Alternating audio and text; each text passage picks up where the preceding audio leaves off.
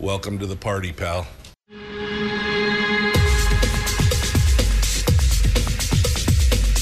The Michael Dukes Show. The greed and the entitlement is astounding to me. What more could you want from a low-budget radio program? This is a dumpster fire. That was just BS. It is time to get a new perspective. We know just what you need, and we've got just the cure. Open wide and prepare for a steaming hot cup of freedom. I just don't fathom it. The Michael Dukes Show, streaming live across the world. Oh, yeah. Live around the world on the internet at michaeldukeshow.com and across the state of Alaska on this, your favorite radio station and or FM translator. Good morning to you. Welcome to the program. It's Thursday. Gosh, I love it so much when it's when I shouldn't be this giddy about the fact that it's a short week. Nope, I should not be this giddy, but I am. It is what it is, and we are ready to go. Good morning, and welcome to the program on this rainy day. It's so funny.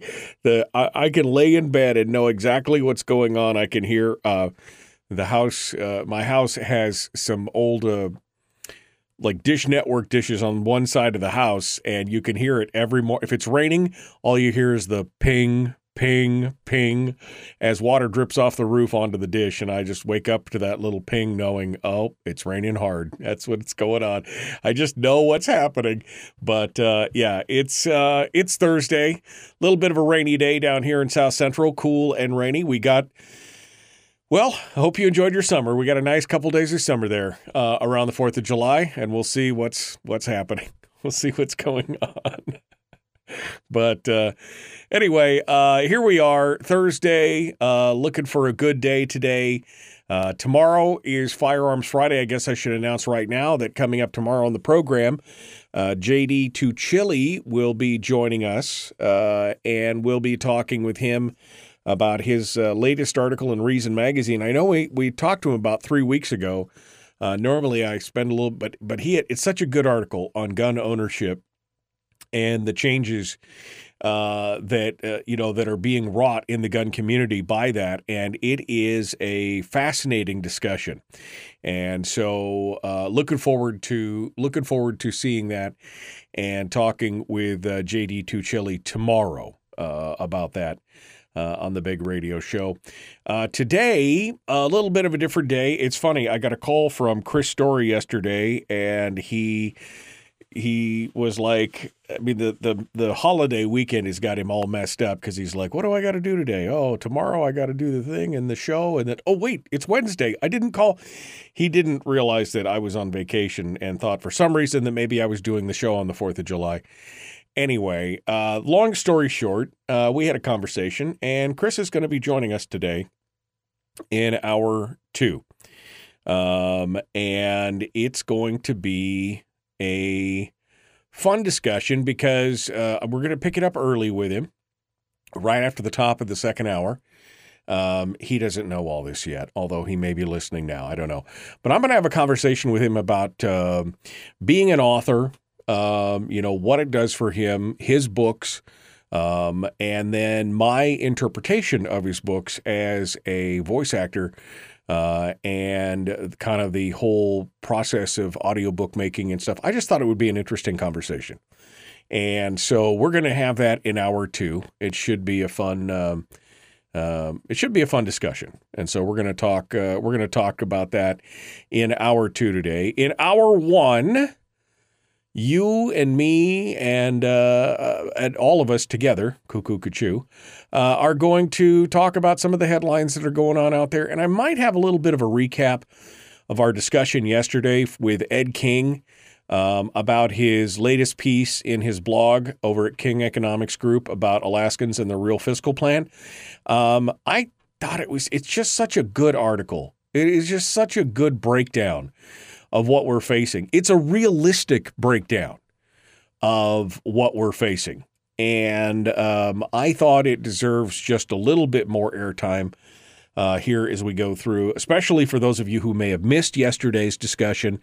You should go back and listen to it on the podcast with Ed King, which, by the way, you can get on Spotify. If you want to go get the podcast on Spotify, you could do that, or CastBox, Stitcher, wherever you find good podcasts. But I think it deserves a little bit more exposure. So we're going to talk about that probably as well. I have also, because, hey, why not? I've opened up the phone lines, and we're going to have a conversation this morning with you, maybe potentially as well. So I guess first things first, phone lines are open, 907-433-3150, 907-433-3150. If you want to sound off, I'll just throw the lines open right now. So feel free to smile and dial, baby. Smile and dial.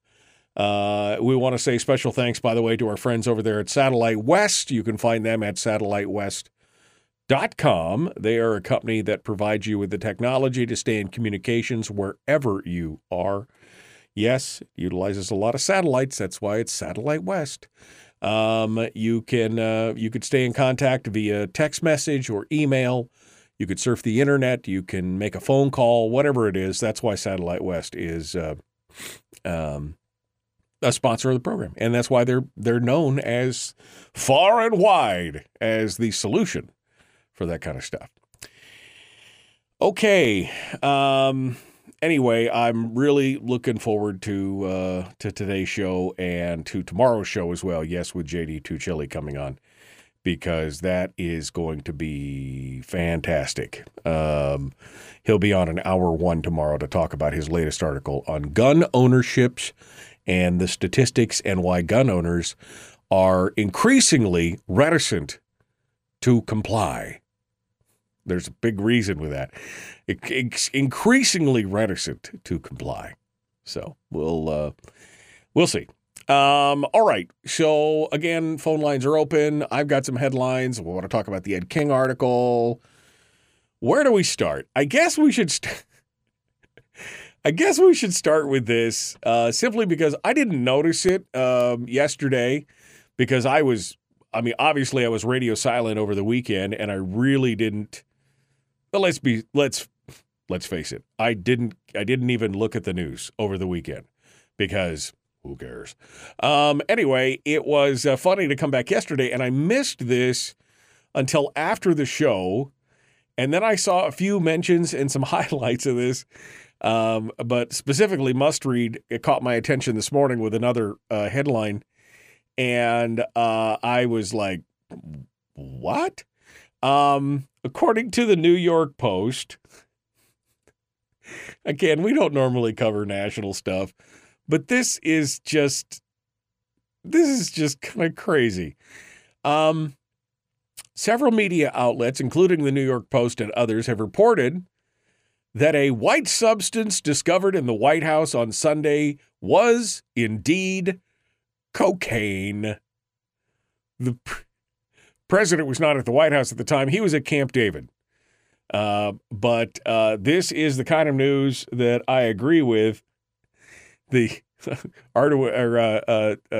Suzanne Downing says, if this had been the Donald Trump in the White House, it would have been the top of every news outlet in the nation for days.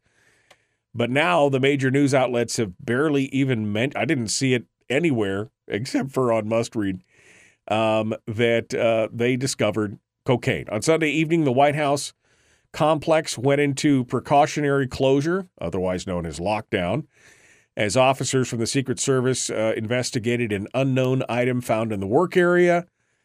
The D.C. Fire Department was called to evaluate and determine that the item was non-hazardous, although it was cocaine, which I suppose is hazardous in some way. And the word came out that it was cocaine hydrochloride, a yellow bag.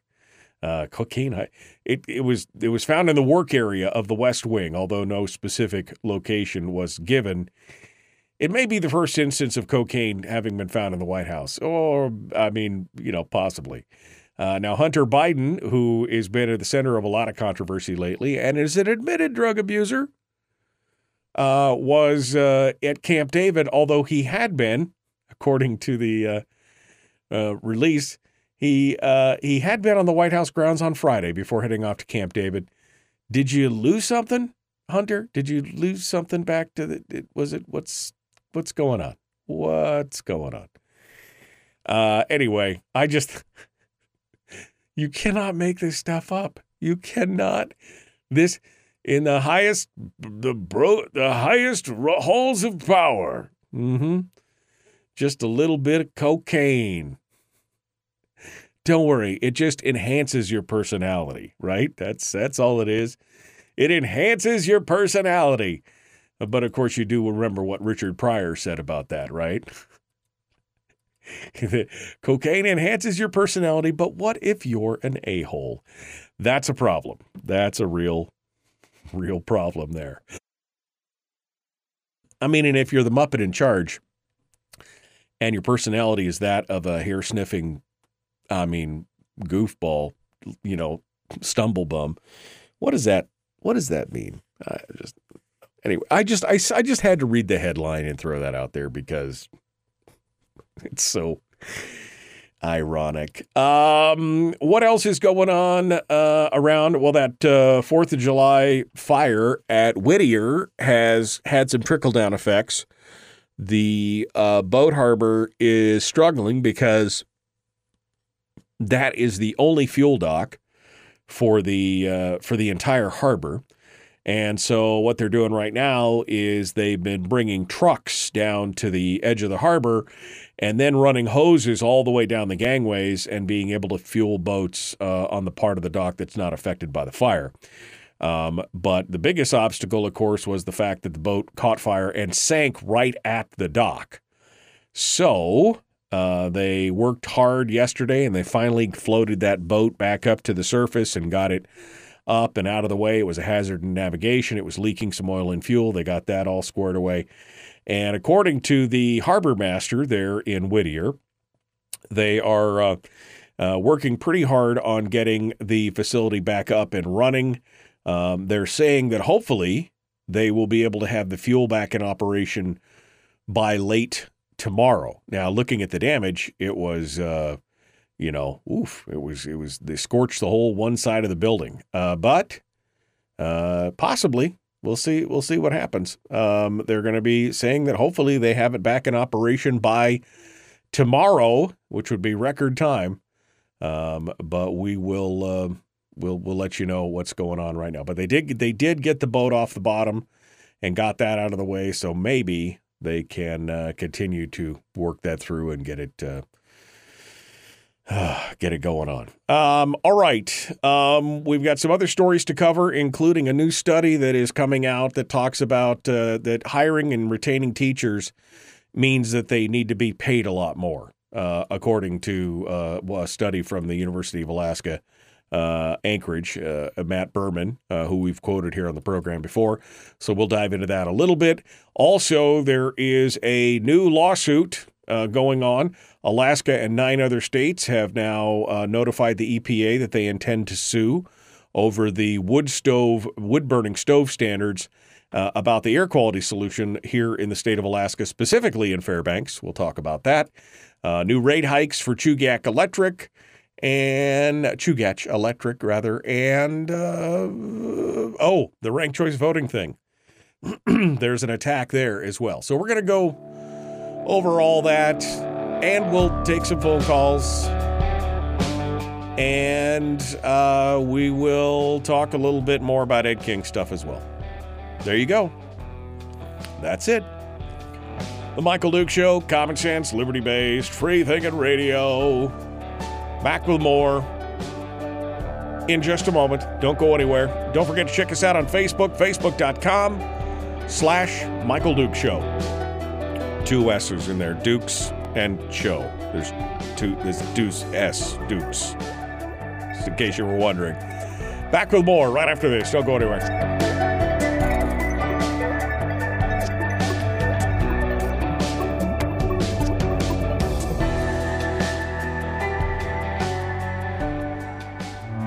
We're broadcasting live through a series of tubes. Allowing all of these entities to provide streaming stuff going on the internet. Well, it's kind of hard to explain. Sorry. Streaming live every weekday morning on Facebook Live and MichaelDukesShow.com. Okay. Hi. How are you? How are you doing? I'm sending a text message here. To Mr. Story. All right, let's go back over here and we'll hit your thing here. We'll go back through here. Good morning. Jerica says, hey, y'all, don't forget that there's a gun raffle happening at Wasilla High School, $20 each. Need not to be present to win. Send her a message if you'd like to get one. It's supporting the Wasilla. It's supporting somebody. Somebody good. I trust Jerica for whatever it was. I'm sure it's something good. 72 and sunny in Iowa today. I hate you so much, Dave, in a loving Christian way. I hate you so much right now. That supports the Matsu Seahawks football team. That's what the raffle's for. Okay. Brian says he went out to get to his office to get his headphones and got soaked. Apparently his office is outside. You have an outdoor office, or your office is anyway. It's one of those things. Jeannie says, giddy? Yes, giddy for the 3-day work week. 80 degrees in Fairbanks, says Chris. Oof. Please send the rain to Ketchikan, says Sue. I have a question for him about that photo. Brian, what photo? Or who are we talking about? JD2 Chili? Is that what we're talking about? Chris needs to admit that he's lonely. Donna says, when is the audiobook going to be available? Well, there's already a couple audiobooks out. So if you haven't listened to those, you should listen to those first. And then I'm finalizing the other one right now. We'll talk about that here in the next hour. Okay. Trademark. Nope. Just some dry weather news. What news? I'll make my own news. Cocaine in the White House. Yeah. Hunter was there for holiday. Like, I'm sure that was the first time this week. Let's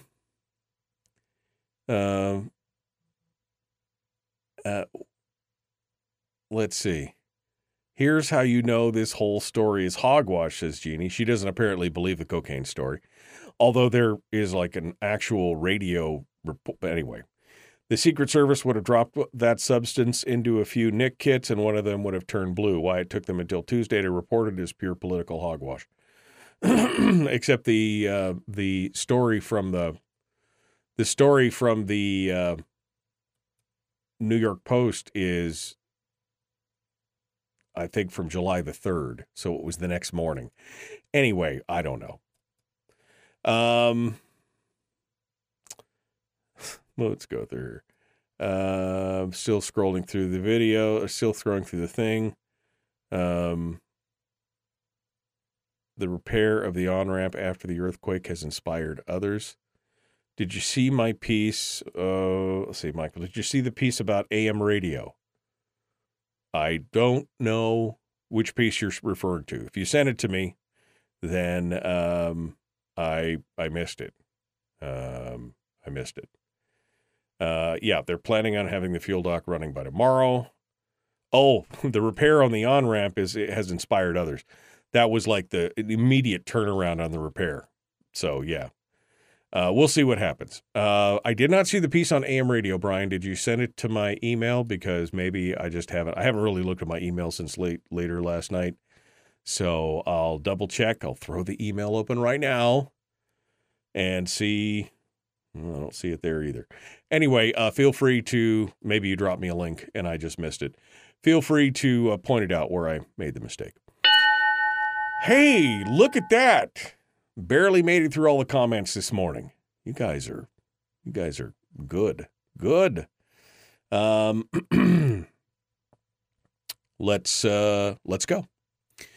The Michael Duke Show. Common sense, liberty-based, free-thinking radio. Like and share, like and follow.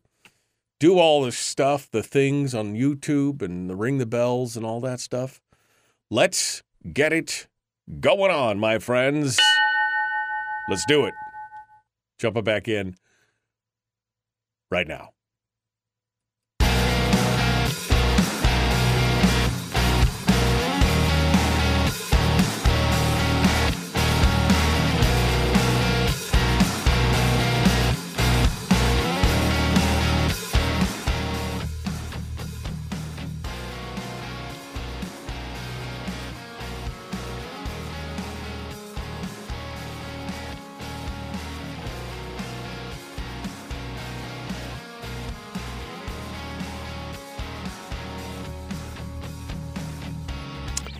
Okay, fine. Good morning. Welcome back.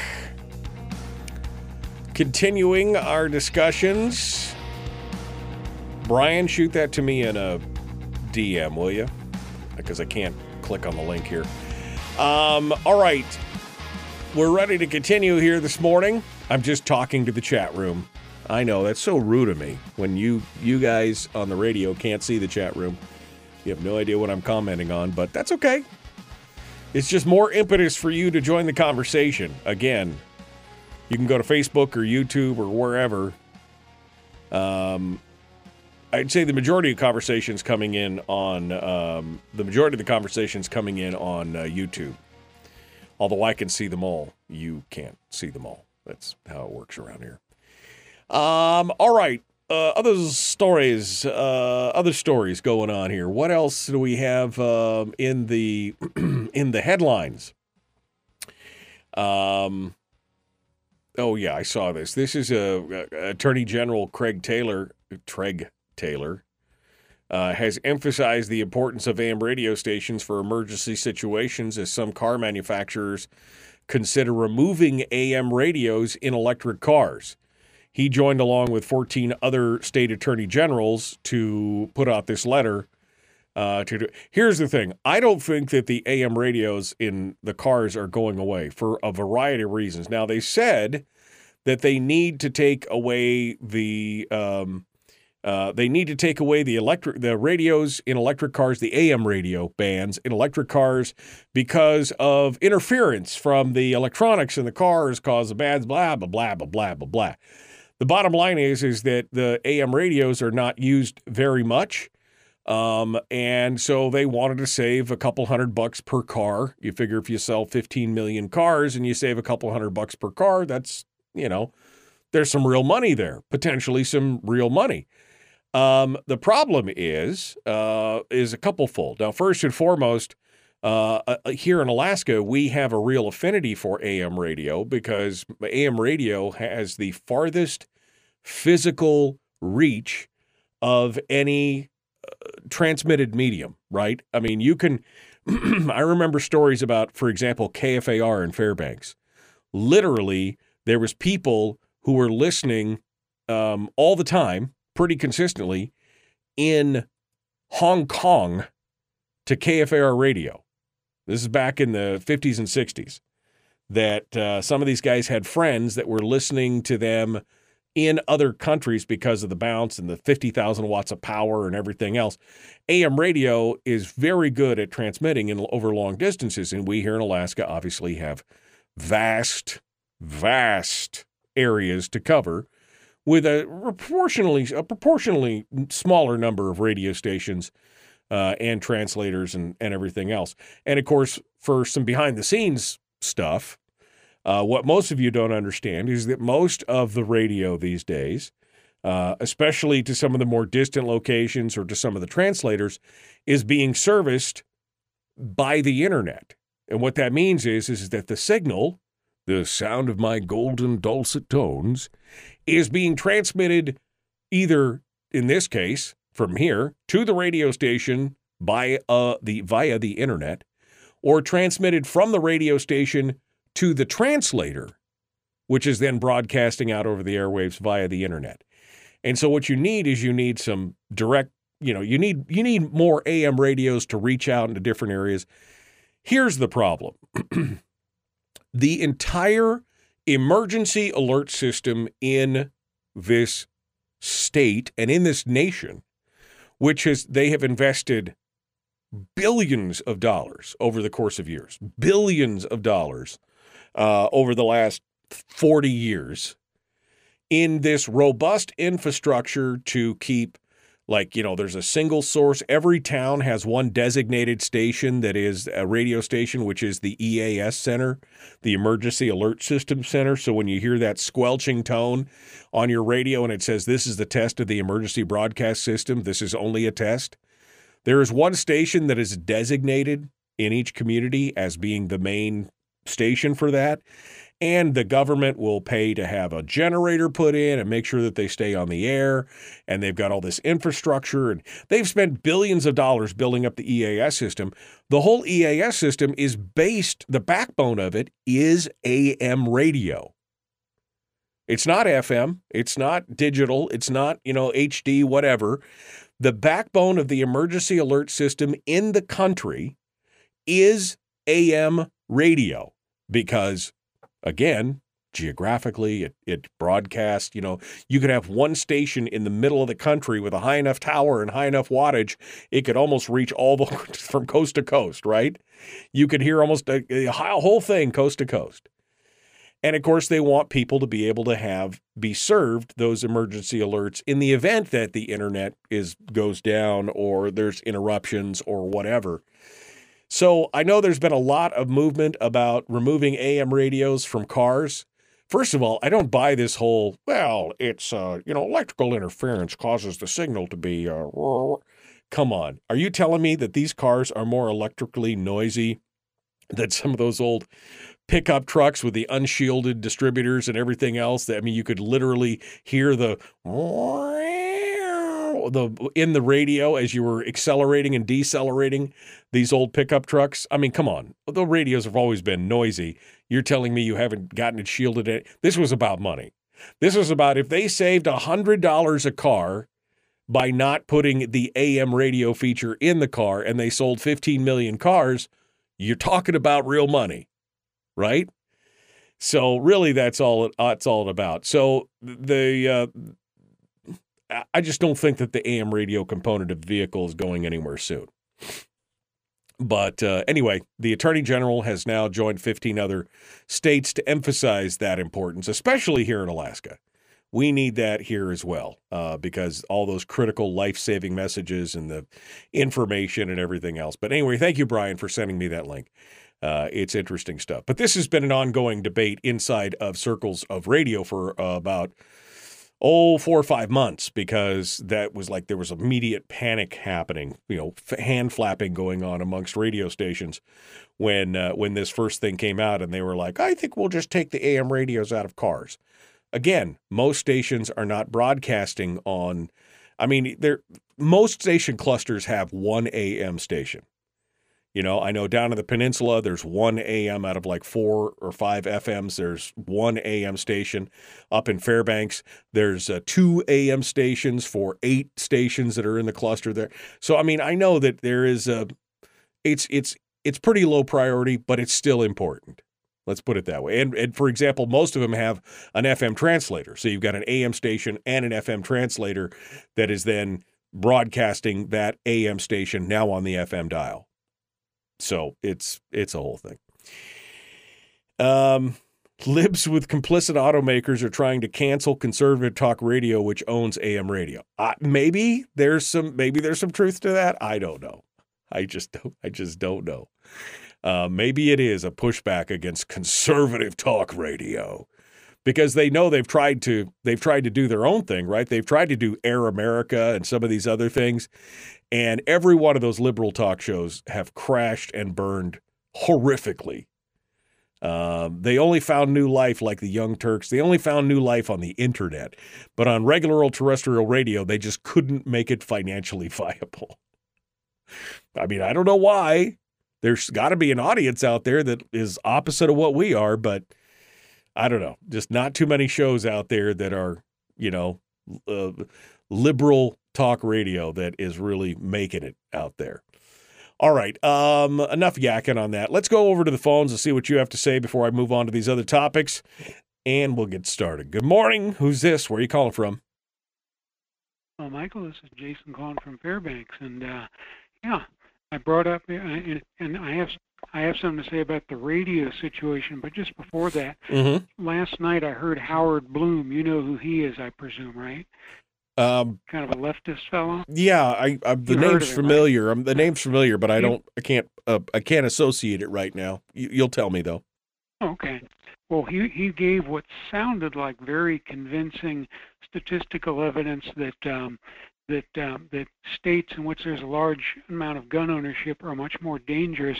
And I was thinking in a future Firearms Friday, it'd be great if he and John Lott could have a little debate on your show. I think John Lott would clean the floor with him, but it's just Howard.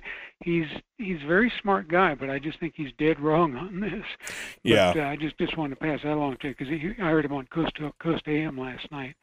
The thing about the radio that I wanted to bring up, AM, remember AM stereo, not the HD AM, the digital, but the analog Sequam AM stereo. It is making a small comeback, and I was thinking it would be great, and this would help AM also, if not only in cars, by the way, that's nonsense about it being noisier. A properly chassis-grounded AM radio works fine in an electric car, just like you said, like the old trucks. It's just that they weren't grounded properly. Once you tighten down those ground cable, everything's fine, as far as the reception. But if you all went to AM stereo, like a KFAR, not only does it sound great in stereo, but even on a mono AM receiver, I've heard it there's a station in Juneau that it may still be an AM stereo. Plus, I had a very low power, I think it was 20 milliwatt AM stereo transmitter I've got around the house here somewhere, and I was using a Sony made in Sony Japan AM stereo, FM stereo radio, and not only does it sound great in AM stereo, but even if you listen to it on a mono receiver, the sound quality, it sounds like mono FM, because some FM radios have provision to switch to mono AM, like if it's a weak signal, right, where the stereo pops in and out, and if you switch it over to mono, like there are a couple of weak FMs up on the ridge here. I have a couple of receivers I can do that, and they sound perfectly clear. And I was thinking that would help, I think, increase AM's popularity. Would be to add AM stereo. All it is just a different circuit card, exciter card, as they call it, you hook up to the transmitter. Yeah, and because you can't use HD AM here in Alaska, I found out, because the digital noise spreads far and wide at night, and it does cause interference, whereas the Sequam, since it's analog AM, doesn't cause that problem at all. Yeah, I mean, I'll be honest with you. I think AM is there for a specific purpose these days. And there's been a I can't remember what the number was. It was almost 50% reduction in AM relicensing over the course of the last 15 years, just because the signal is. I mean, it's harder. People want to hear it in stereo. It's easy. People forget there's an AM band and everything else, but it is an important thing. Right. I mean, especially for emergency situations and everything else. I mean, it's almost embarrassing. At one point, I couldn't find my radio. I remember during the 2018 earthquake, I couldn't find my little handheld radio that I usually have in my little box, and it was not there. I don't know where it went. Thank you, kids. But I ended up going out to my car and turning on AM radio to make sure that I got the signal or the boost, whatever I needed to get covered. So it is important to have, but I don't know as it's going to make a huge comeback by any means. Maybe there's a small portion of folks who are who are kind of gearheads or vacuum tube heads that want to. I'm one of them. Check it out. I've always preferred AM over FM, because to me, FM, it doesn't sound bad, but to me it has a dry, over crisp sound to it, whereas AM has a warm, rich sound to it. And it's just, I think it's because of the different modulation techniques, because FM, it has, by necessity, has to have that frequency cut off top and bottom, whereas AM, it works just like sound through the air, where it's, just the amplitude that modulates the radio signal. Right, it's broader. But I can tell the difference between an AM and an FM, and much prefer the sound of AM over FM. Well, there you go. All right. Well, Jason, thank you for your heads up. I appreciate it, my friends. Appreciate you calling in this morning. Interesting conversation. I was not expecting to go into the AM radio discussion, so thank you guys for steering me on this. This is an interesting discussion, but we got to go. We got to break, and we're going to be back here in just a moment. We'll be back, and then Chris Story's joining us at the top of the hour. So we're going to talk a little bit about his book writing, my voice acting for his audiobooks, et cetera, et cetera. And we'll be back. The Michael Duke Show. Common sense, liberty-based, free-thinking radio.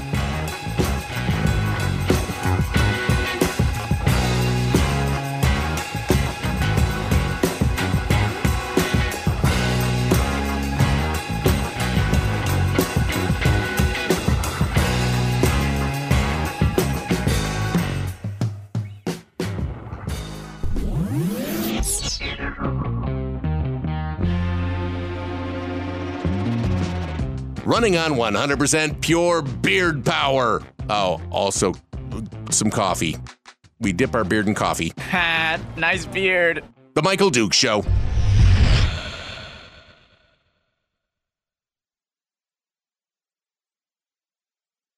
Okay. I was confused. It had Wednesday on your cover, said Denise. For like a half a second, it had Wednesday. I literally started it, looked up, realized that I had to change it from yesterday, and changed it over like a second into the broadcast. But Facebook they're only here to help you. You know, they're only here to help you. It is Thursday. So, I mean, it says Thursday now. You could see that it says Thursday now, but it is what it is. It is what it is. You can't make it. You can't make a change. All right. So it's Thursday. Hopefully it fixes that when I save the video this morning to get everything done. All right. I assume it was an attempt to decline the unwashed masses access to rabble-rousers like you and Rush Limbaugh and the like. Getting cynical. We might be getting cynical. That's, Chris says the government will mandate that all vehicles will have AM radio. And quite honestly, I expect that will probably come down as an edict. I really do. Because, again, the entire emergency system, the emergency broadcast system in the backbone of the whole thing is AM radio. And so I'm sure the government will come down with some kind of edict to say, you got to leave those AM radios in the cars, just so people have access to it. I mean, to me, it makes sense, but I don't know. I mean, I don't think there should be a government mandate, but, because I don't believe in the mandates. But they've already invested billions of dollars in this system. It would be a shame to cut off a bunch of people from the emergency access system simply because of that. I mean, it's good. Jeannie says, I'm a talk radio junkie. Ironically, it's been years since I've been a talk radio. I used to be a talk radio junkie all the time. And then what I discovered was that I would get agitated about a lot of the stuff. And so I stopped listening as much. I will occasionally tune in, like a Glenn Beck or somebody like, it can't be, certain hosts, really trigger me. Like I get so agitated or I get just frustrated with what's going on. Even, conservative hosts. I'm not listening to Air America. I'm talking about conservative hosts that are out there. That one was bothering me. But there's certain ones. Glenn Beck is good. Mark Levin in moderation. Sean Hannity, me, Sebastian Gorka, Dennis Prager. I like those guys, but again, all of it in moderation. Mike Gallagher's good, but occasionally I like listening to all of them. It would be a shame that the government would waste billions of dollars. I know, right? But again, they've been building it out for 50 years. Well, probably earlier than that. I mean, we're probably going back all the way to World War II with some of the things that they've put together. and working. Michael Savage, I cannot listen to Michael Savage for any length of time. It's just one of those things. I don't know. It's just certain people are just make me kind of go, no, I'm tired. You're making me tired. This is like Sean Hannity. I could listen to the first 30 or 40 minutes of Sean Hannity, and then I could turn it off because I know exactly what the next 3 hours are going to be. It's going to be basically rehashing what you said in the first 30 minutes. It's, but it works. Hey, those guys are successful. Don't get me wrong. Just because it may not be my cup of tea doesn't mean that it won't be your cup of tea or that they're not doing fantastic. They're obviously doing fantastic. I mean, look at me. This low-budget radio show in Alaska, broadcasting on a handful of stations, and these guys are broadcasting to hundreds or thousands of stations across the country. They're doing it. I just, no. Anyway. Dan Bongino is another one. Although, is he still doing radio, or is he just doing the Rumble thing? I don't know. But anyway, I don't spend a lot of time listening to talk radio outside of my own show. Maybe that's good. Maybe that's bad. I don't know. I would say probably the Hugh Hewitt. I've listened to him a few times. He's good. It's just one of those things where if I had to identify with one of the hosts out there more than anything else based on how I do my show and, humor and everything, I would probably say Glenn Beck. I like Glenn Beck a lot. I could listen to Glenn Beck pretty much the whole show all day long if I had time. So just because he does a good job. I do enjoy his style and his show. And he's done well for himself, and I appreciate that. Okay. Wow, I didn't realize this was going to be a review of talk radio hosts, but that's what it turned out to be today. Ready to jump back in. One final segment. What do I want to talk about? I guess I was going to talk about the King article, but I've only got one segment. So I guess we'll talk about the EPA and Fairbanks and that kind of stuff. Here we go. The Michael Duke Show. Common sense, liberty-based, free-thinking radio. Let's do it. Let's get it going on. Make it happen. Nope. This one. Nope.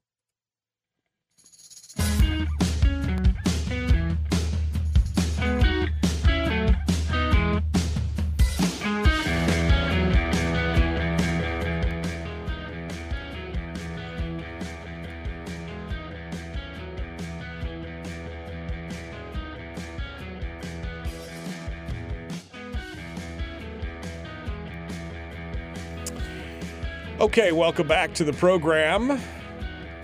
It's a beautiful Thursday under cloudy, rainy, drizzly skies in South Central. Although 80 degrees, apparently it's going to be another 80-degree day in Fairbanks today. Fairbanks does have gorgeous summers, usually. There's no doubt about that. Fairbanks usually has pretty gorgeous summers. But I will take the milder winters over the more gorgeous summers. I'll take a little bit of rain. Over 50 below. Folks in Fairbanks, I love you all. I love all the people there, but the weather, you guys can keep that to yourself up there. I don't need any of that.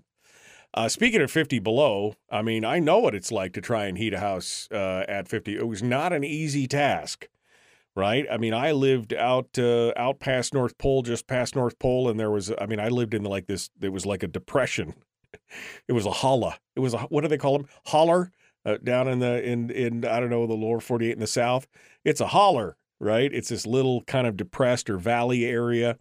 We lived in a low-lying area right outside of North Pole, and it was consistently. If you went on the overpass there at North Pole, and the sign at the overpass read 40 below, you knew that it was about 45 to 48 below at my house because it was always 5 to 10 degrees colder. Just because we lived in a lower lying area. I know what it's like to be 50 below, 60 below. That last winter before we moved down here, that last winter was so brutal. It was for 3 weeks solid. It was 57 below or colder. The warmest it got over 3 weeks was 57 below. For 3 weeks solid, it was brutal. Brutal. My hat's off to all of you guys that are still up there fighting that stuff. Anyway, of course, we know that we do anything that we need to do to stay warm in those areas. And, of course, I actually lived in what they jokingly called, or maybe not so jokingly called, the Triangle of Death in North Pole. There was an area where the air quality attainment was so poor because, again, it was a holler, right? It's a low-lying area. It's affected by inversion, and it had a higher air particulate density than any other place pretty much in the whole borough. There was like a 4-mile square area in this triangle shape, and it's almost all geographic and environmental, meaning, it's all has to do with the weather patterns, what the topography of the land looks like, and that inversion factor of holding the air quality down. Anyway, they were fighting everything that they could do to make it happen. But now the state is kind of at wit's end. They've been going over this whole air quality issue in Fairbanks. And those of you who are in the Mat-Su, this could be coming soon to our area here, because the Mat-Su has been on the edge of compliance for years as well.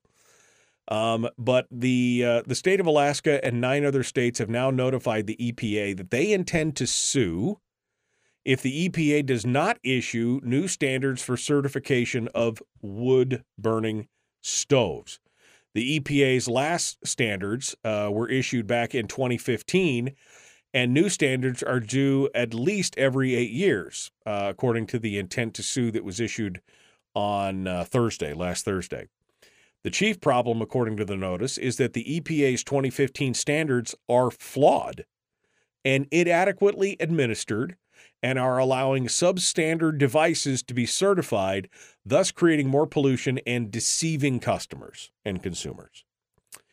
Along with Alaska, the states filing the notice include New York, Illinois, Maryland, Massachusetts, Minnesota, Jersey, Oregon, Vermont, and Washington, along with the Puget Sound Clean Air Agency. For Alaska, as I just mentioned, the big issue is fine particulate pollution in the Fairbanks area, known as PM 2.5 is that's the 2.5 micrograms of particulate matter per cubic yard PM 2.5. The air pollution, it could be a serious problem for some people, especially those with breathing issues. But most of it is created by the condition known as inversion, where surrounding mountains trap cold air over the city and the outlying areas, because you got these hills that kind of ring around Fairbanks and then ring kind of around North Pole. And those hills trap that cold air, and you can literally see a ceiling right above, and it's holding all those air sources down in underneath that layer of inversion. The particulate pollution gets trapped there, and it results in violation of the Clean Air Act standards. Now, as I said, we worked on this for years before I left Fairbanks. I've been gone from Fairbanks now this is going to be coming up on our 10th year. I moved down to South Central almost 10 years ago, and I worked on it for probably 10, 12, 13 years before that. It was definitely an issue when I was on the Borough Assembly. It was an issue before that. Tammy Wilson and I were two of the main proponents behind, protecting the wood stoves and the petitions and everything else. But it's continued to be a problem. And despite all these improvements and the hundreds of millions of dollars that's been spent to change out wood stoves and everything else. There was a grant program the government would pay to replace your stove with a better qualified stove and all this other kind of stuff. Even despite all that, the borough is still considered to be failing and falling short of federal standards, and it's labeled a non-attainment area.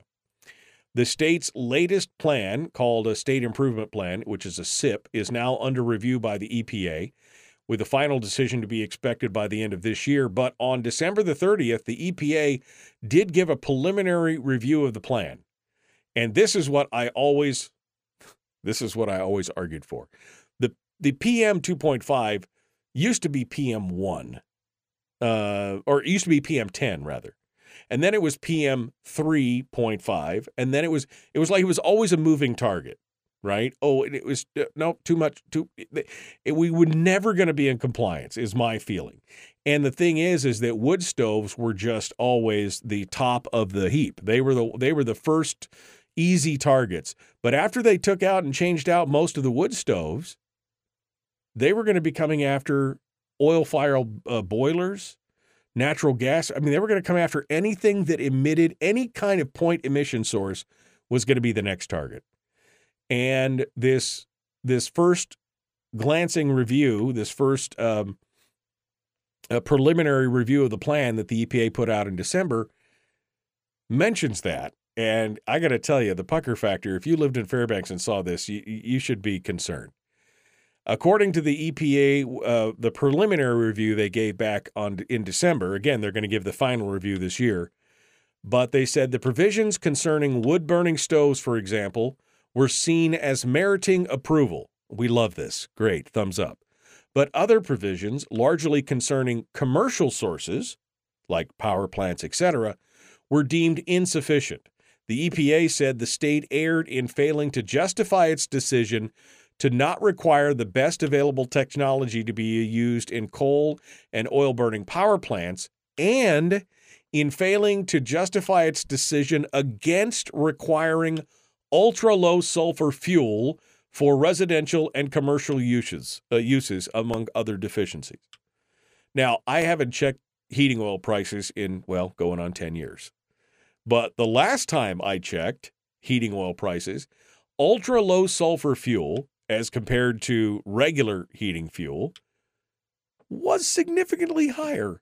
If I remember correctly, it was 30 or 40% higher per gallon than it was for standard, regular old number 1 or number 2 heating fuel. Ultra-low sulfur fuel was more expensive. But that's what the EPA is looking for. They're looking for, and that's where they're going next.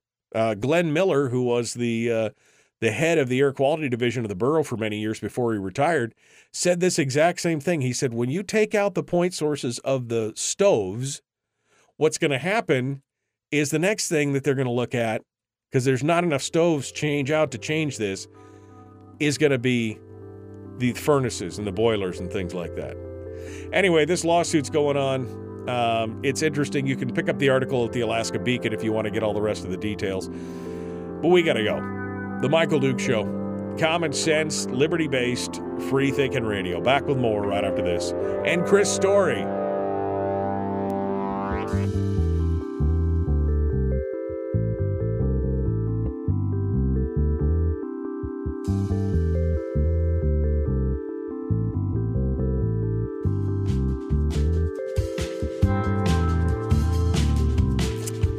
Okay. I didn't get to the full ramifications of that. I got too deep in the weeds on it. It's a fascinating topic, though. It is a fascinating topic. When it's a question of heat or eat, I guarantee you people will burn whatever if they have to burn puppies to stay warm and keep their family warm, that's what they'll do. I mean, not literally. Facebook, don't take me literally. But they will basically do whatever they need to do to stay warm. You know?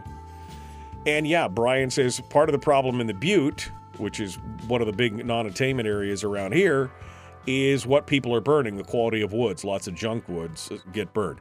I mean, they had a whole campaign in Fairbanks. The borough had a whole advertising campaign on making sure that your wood is dry and everything. I mean, they have done everything they could possibly do to try and, bring bring this to light and to do whatever and they did a good job. According to this article, by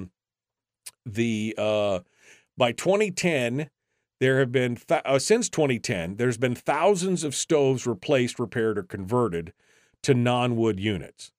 About 1,600 new wood-burning stoves have been installed between 2010 and 2022, and they showed significant improvements. By 2022, the average emissions per wood-burning stove was a quarter of what it was in 2010. The average emissions. So they reduced it by 75%. So it's been great, but still not enough. And again, it's that moving target. Started out at PM10, then PM 3.5, then PM 3, then PM 2.5. And I guarantee you in another few years, it'll be PM 1.5 or PM 2. It's just, it's a constantly moving target. But anyway, it's a fascinating topic. And I mean, I'm glad I just don't have to deal with it personally anymore. But, you know, again, if the question was heat or be fined, heat and die or wait and be fined, you know what's going to go on. It's you know, stack them tight and high. In selected population areas, the rest is parks and preserves. That was actually one of the arguments. Well, what we need to do is just move everybody into town and put them in these vertical high-rises, and that way we'll reduce the air quality because nobody will be burning wood out. I'm sorry, do you live in Soviet Russia? I mean, where you will be told where to live and what to do and everything else? All those central planners make me sick. Make me sick.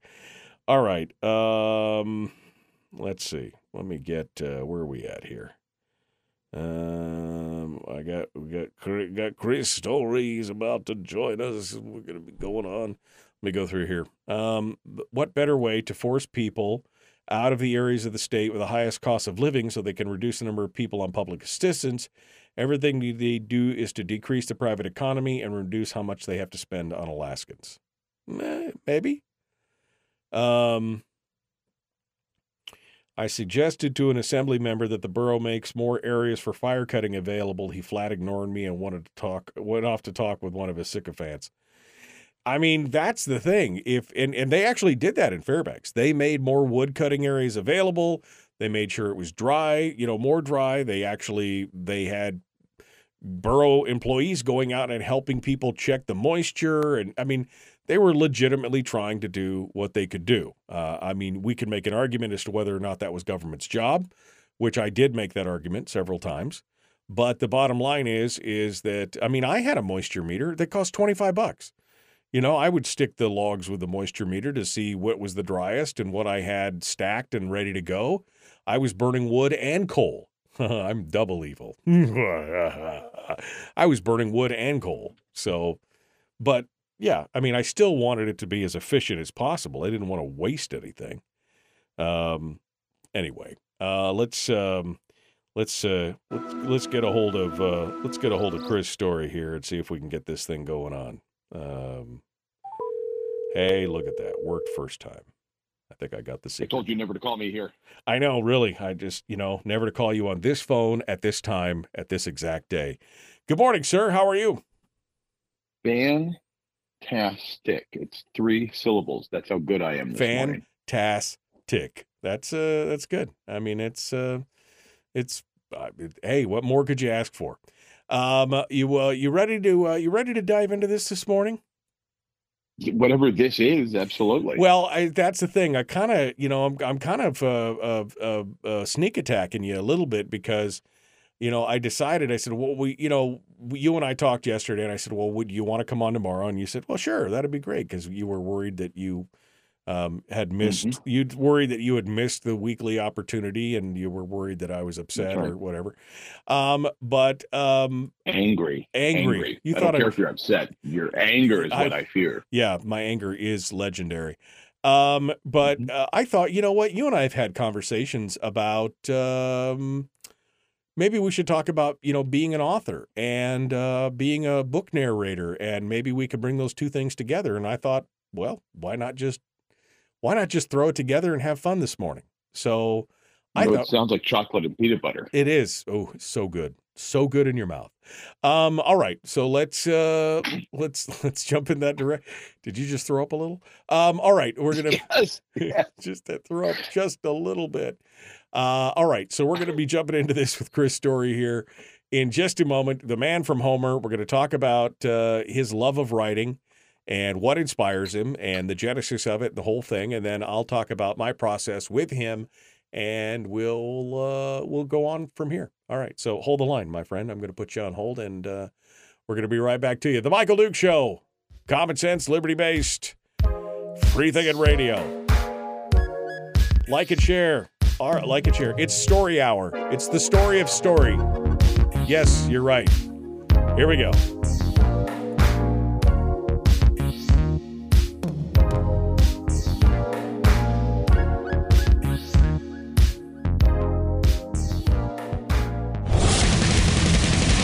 Whoa, buddy. Put that thing back in its holster. We haven't gone anywhere. I don't understand. Check out the MichaelDukesShow.com for information on how to get access to the podcast. Welcome to the party, pal.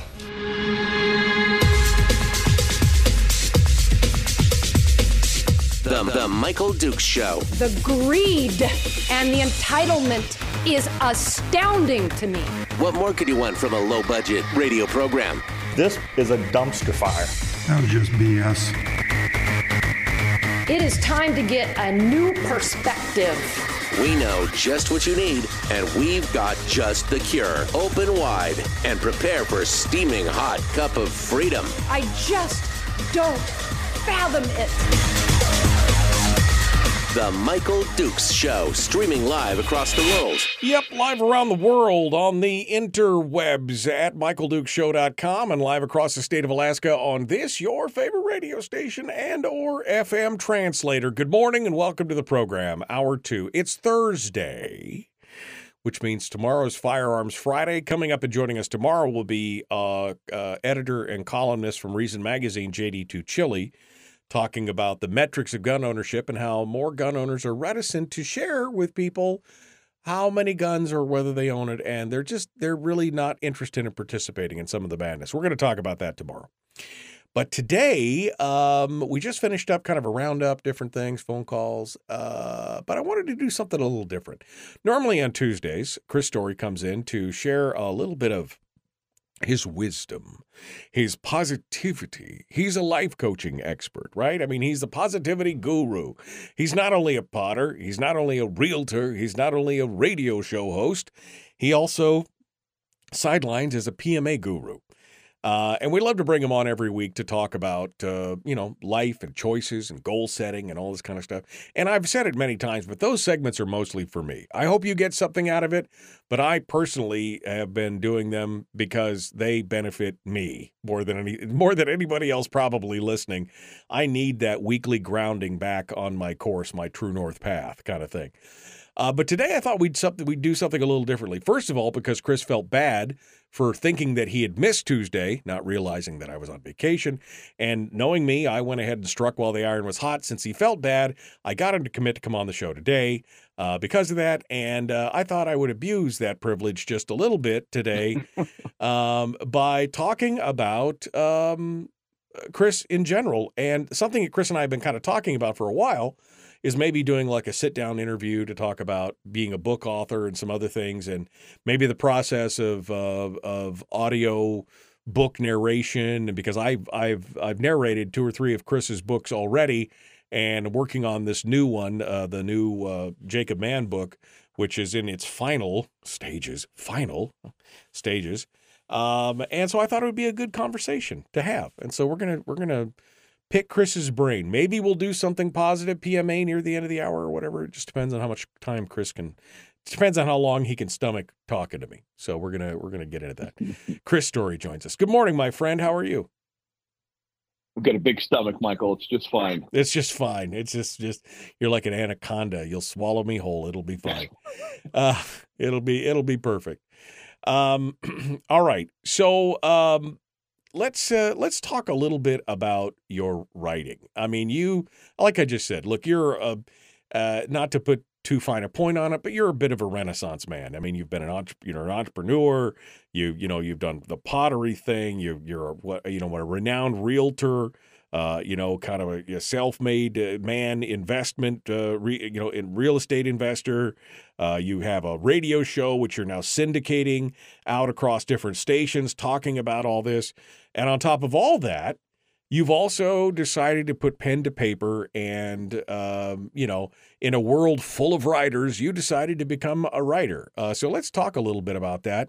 And, walk me back to the genesis of this whole thing. When did you decide that you wanted to go from just journaling or whatever you were doing to all of a sudden, maybe I should write this down and show it to other people? Let's talk about the beginning of the journey. And it's going to sound pretentious, but hello, it's Michael and Chris. I mean, that is pretension. Have you met us? I mean, come on. Have you met us? Right. It's going to sound pretentious, but I will tell you this.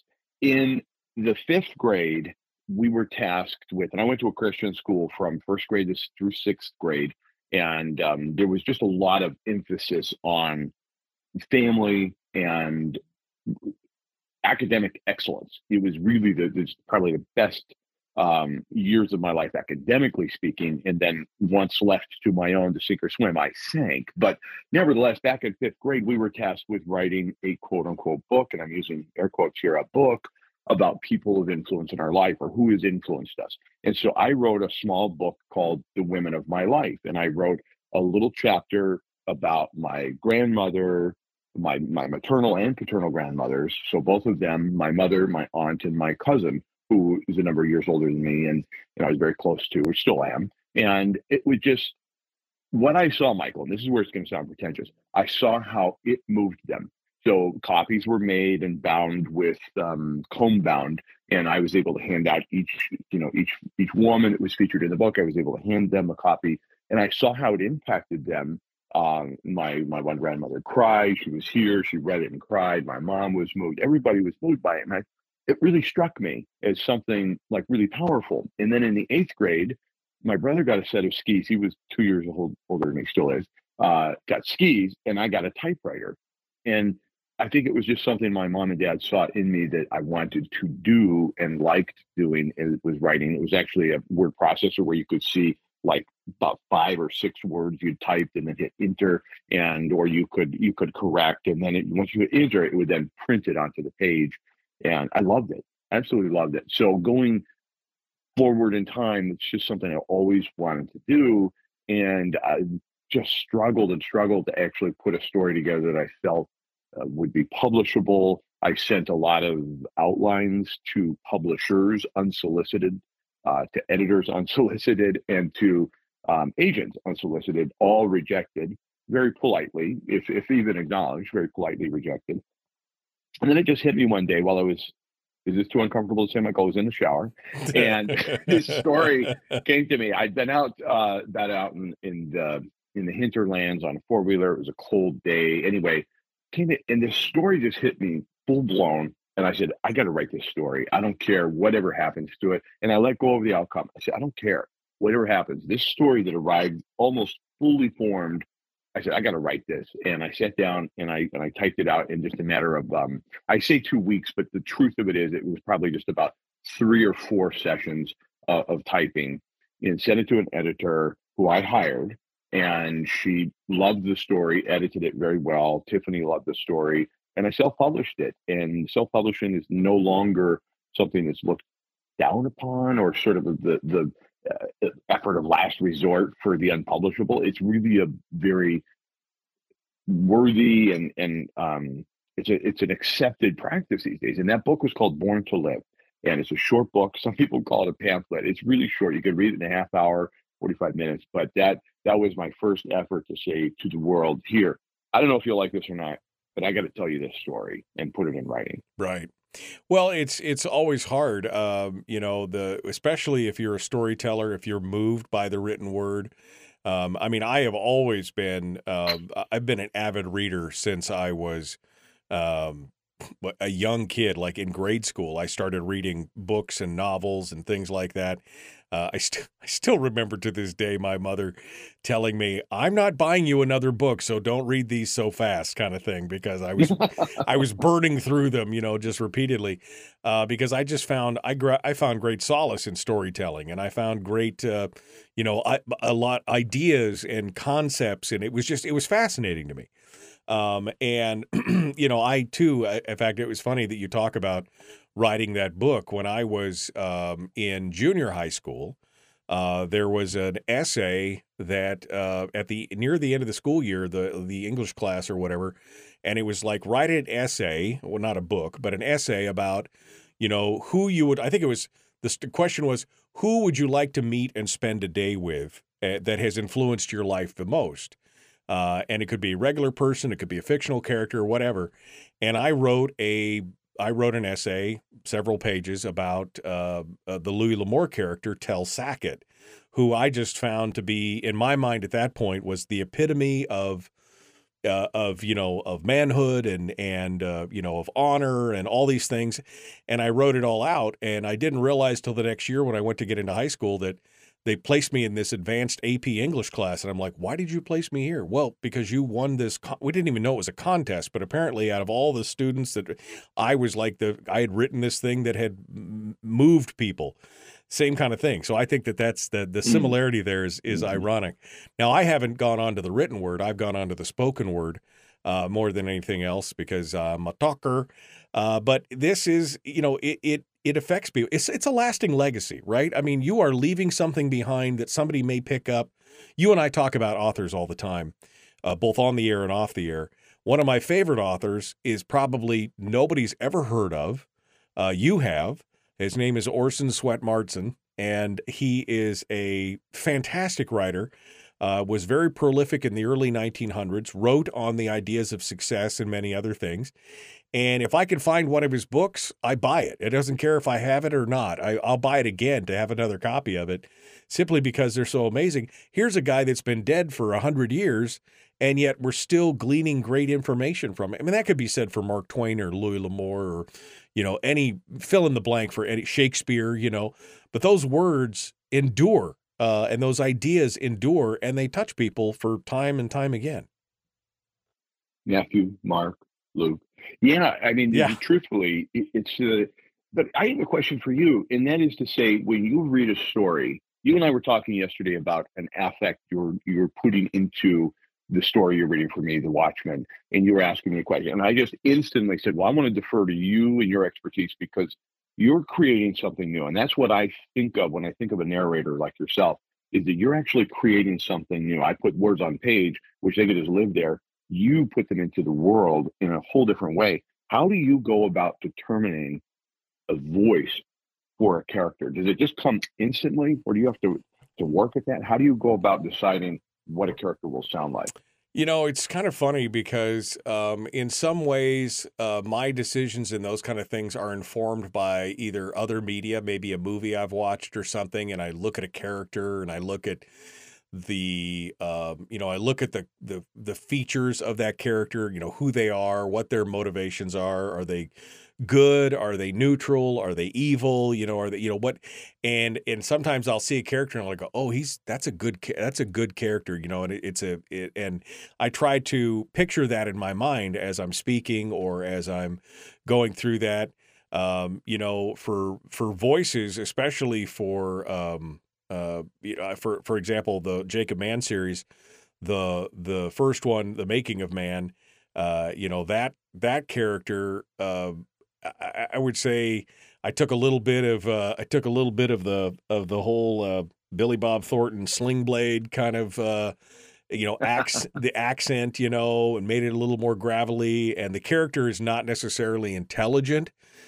He's more cunning than intelligent, right? I mean, correct me if I'm wrong. You wrote the character, but in my mind, as I read through what the character was, he was not necessarily intelligent, but he was cunning, right? He had animal cunning. Yeah. And so I try to bring that into the way he speaks and things like that. But in my mind, as I read these characters, it kind of, it kind of fleshes out to me as I read the character and read the description. You once asked me, well, do you just pick up a book and just start recording it, or do you have to read it first? And I'm like, you got to read it first, because you got to know all the ins and outs of what the character does to the end of the story before you start recording the whole story. Nothing is worse. One time I did do a book because I was in a hurry. I'll admit it. I was in a hurry, and I kind of skimmed the book before I got into it. I didn't read it word for word. And I got about a third of the way into the book or halfway into the book, and there was this one supporting character that I had been doing a certain standard voice for. And the author at one point, about halfway through the book, mentions that the character has like a slight New York accent, and I think I'd been doing like a slight Southern accent or something, And so this whole time I've been doing this character in like this, very slight, kind of Southern drawl kind of thing. And it was like, no, he's supposed to be New York, right? He's supposed to be a little bit talking like this. And I was like, oh, God almighty. And so I had to go back and redo every part that had him in it, I had to go back and redo. But so yeah, you have to read the book, and that's where I think it comes to me. When I see the story as a whole, I can see what each character does, and I can feel it kind of speaks to me. You know what I mean? It comes to me as I read it, probably as the characters come to you as you write them, right? But yes, I agree, because that's where it really sounds pretentious, when the characters speak to me as I write. It's like, but it kind of happens. It begins to unfold. Joan Didion said, "I don't know what I think about something until I write about it," and I totally identify with that. One of my favorite narrators, so it goes in order: Michael Dukes, number one. Then number two would be George Goodell, and he said, somebody asked him in an interview, "Well, how do you get the voice of a woman so?" You do it so well, and it doesn't sound like you're like mocking or trying to do some sort of a fakey voice. And he goes, "Oh, I have a sensible black dress and red pumps that I put on." Of course, he was joking, but how do you express a woman's voice without it coming out as just phony or right? That's an interesting discussion, which we're going to pick up here on the other side. We're going to take a break, and when we come back, but I don't want to focus as much on me as I do on what you're writing. But it's a fascinating discussion, because I've actually gone through some of the training and some of my mentors discussing this, and there's a whole science behind that, which we can get into here in just a moment. Chris Story is our guest. We're talking about his writing, his books, fiction and nonfiction. Well, they're all fictional, but, help or self-help or straight fiction. We'll talk about that when we return. The Michael Dukes Show, common sense, liberty-based, free-thinking radio. Back with more right after this.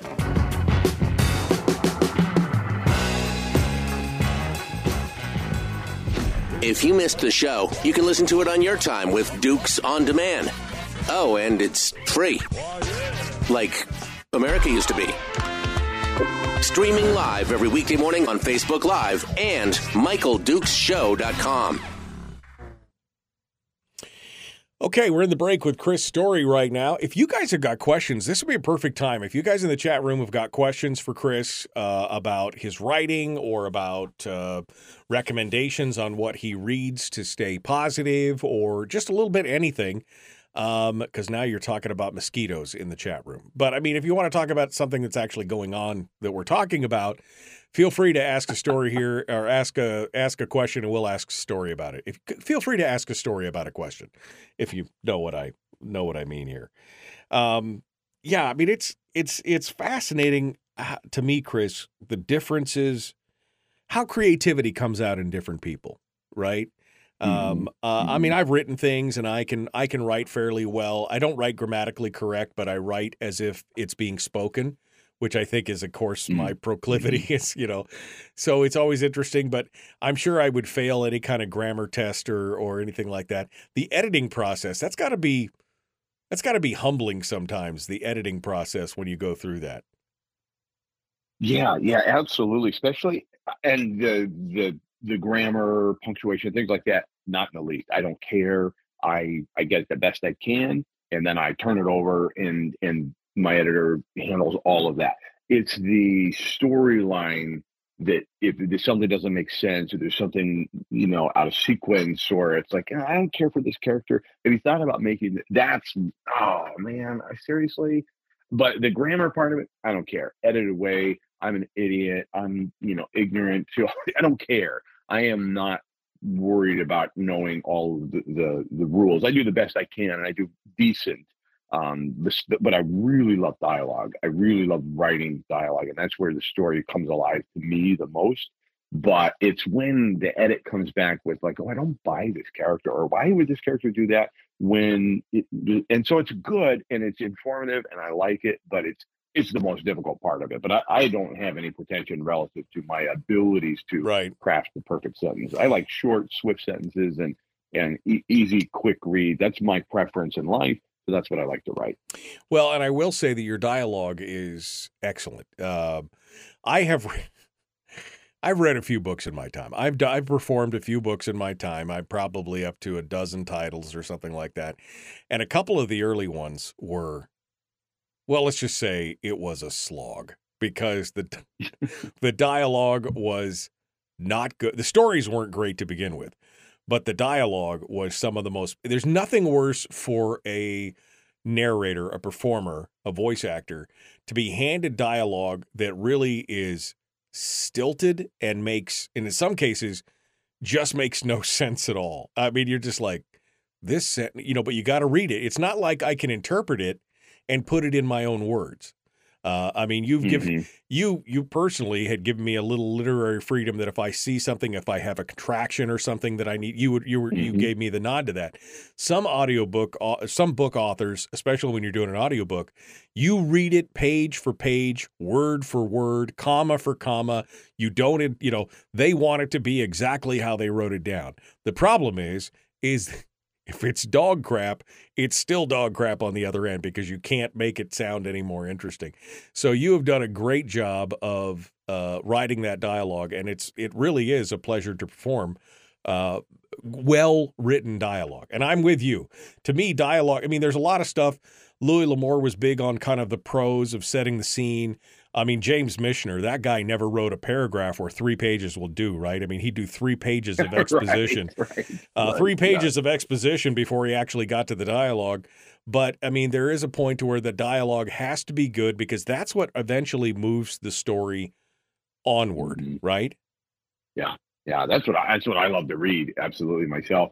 You know what's funny is that people, you sent me a sample of The Watchmen, and I've been sending it out to people just sort of as a tease. Hey, coming soon. Go grab the paperback now, but wait till this comes out. You're gonna love it. Oh, gotta go. I hear the bell. Okay, you could pick that up. You could pick that up on the other side. We're 20 seconds out here. All right, the Michael Duke Show, common sense, liberty-based, free-thinking radio. I know it's not politics. I've seen some people drop off the stream. I know it's not politics, but I don't care. I hope you guys enjoy this conversation.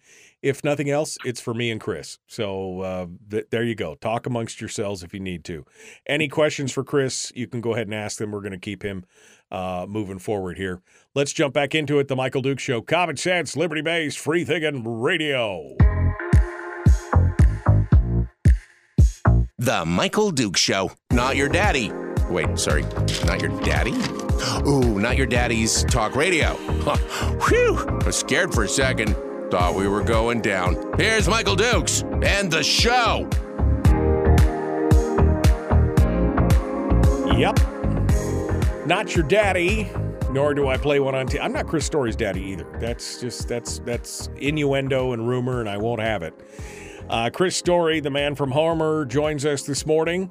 Normally coming in to give us some positivity and a PMA boost and maybe a little goal setting or life coaching, but today, a little bit of a different story. I wanted to bring him on to talk about his book writing and talk about how he started his books and what his inspiration was, and also maybe the process, because I've read, like I said, 2 or 3 of Chris's books so far, narrated them for the audiobook component, and maybe talk about that. Right before we went to break, Chris asked me about female voices. And it's interesting because I've attended, I've had some training on this. I've went to talk to voice coaches and voice actors. I actually trained with Scott Brick, who is one of the most prolific audiobook readers in the world. He's got something like 3,000 titles under his belt or something like that.